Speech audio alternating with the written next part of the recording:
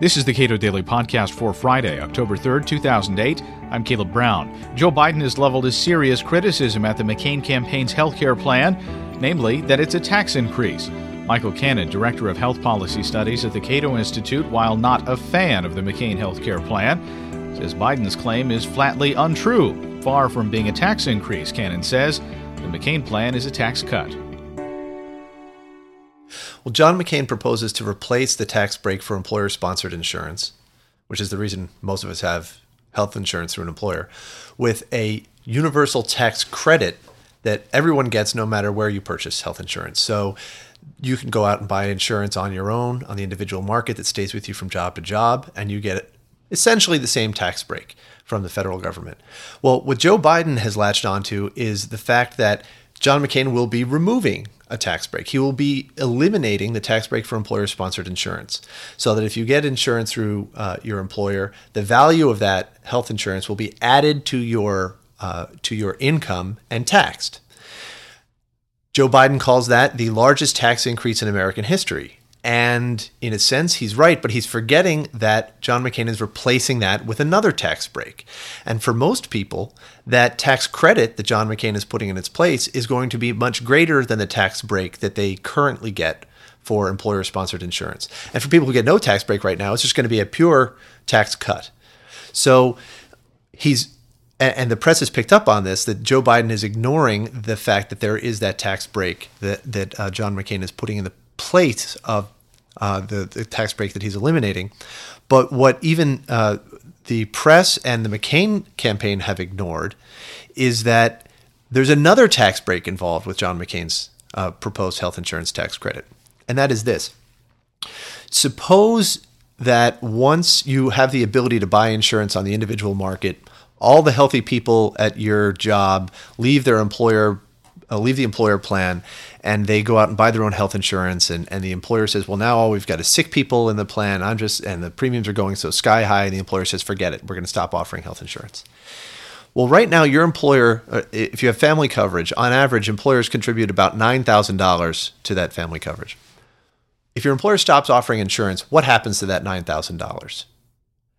Economists tell us, and economists are almost unanimous on this, they tell us that $9,000, it isn't a gift from the employer. It doesn't come out of the employer's earnings or shareholders' earnings. It comes out of workers' wages. What that means is if your employer stopped offering health insurance, they'd have to return that $9,000 to you. What's happening right now is the tax break for employer-sponsored insurance gives the employer control over that $9,000, which is really part of your earnings. So it's sort of ironic. When there's a government policy that gives someone else control over the worker's earnings, we typically call that a tax hike. But when it's the tax break for employer-sponsored insurance, we call it a tax break. But when John McCain, if he levels the playing field between employer-sponsored insurance and individually purchased insurance, that $9,000 is going to flow to the workers. They're going to gain more control over their earnings, and they're going to have that money on hand to purchase health insurance. That is a tax cut, and it's a part of John McCain's healthcare tax credit that certainly Joe Biden has ignored, that the press hasn't picked up on, and even the McCain camp hasn't tried to highlight, and it completely swamps any tax increase that might result either in the first year or over time, as Barack Obama and Joe Biden have complained. So essentially, the McCain plan takes something that is currently a part of total compensation and makes it a part of wages. That is to say, without changing total compensation, it increases wages. That's correct. Now, one of the reasons why I am concerned, why I don't support John McCain's tax credit, is because there's a lot of uncertainty about what happens to that $9,000. The labor market will force employers to return that to workers over time. But in the short term, employers might decide to keep that for themselves. So in the short term, there might be a lot of people with high-cost medical conditions who don't get that money that's really arguably theirs that they need to purchase health insurance.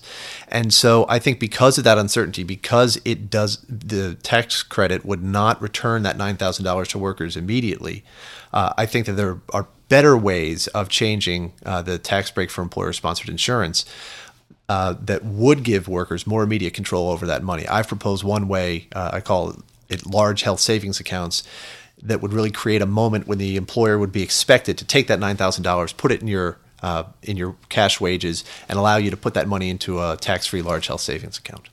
The McCain plan is essentially a response to the difficulty of actually getting rid of the employer benefit for providing health insurance.